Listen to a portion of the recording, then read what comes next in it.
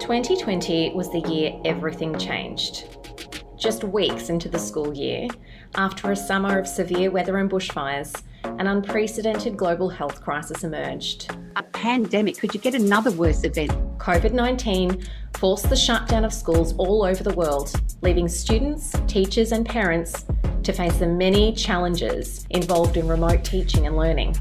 1 minute they're working from curriculums in classrooms and 2-week window they had to flip it. And then also those beautiful teachers who are a bit more empathetic are also worried like heck about their students, the ones who don't have access to technology and how we're going to keep them. And then all the time we're thinking, okay, so how are we going to assess the gaps when they get back?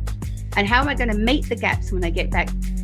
Teach Starters for the Love of Teaching podcast reported on the incredible trials teachers were faced with during the school closures.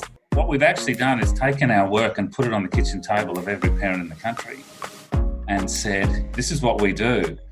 Now, for the most part, parents have gone, wow, how on earth do you manage to pull that off with 28 kids in front of you? That's the gift of teachers. And checked in with teachers working tirelessly to support their students' learning and wellbeing in the aftermath of the lockdowns. As a teacher in a classroom, sometimes we even forget that as teachers, how much we have the capacity to influence the minds of the students that sit in front of us and the impact that you can actually have. And I think it's a privilege to be in that position.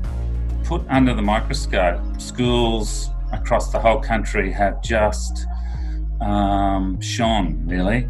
And I think that's the message we want to take away.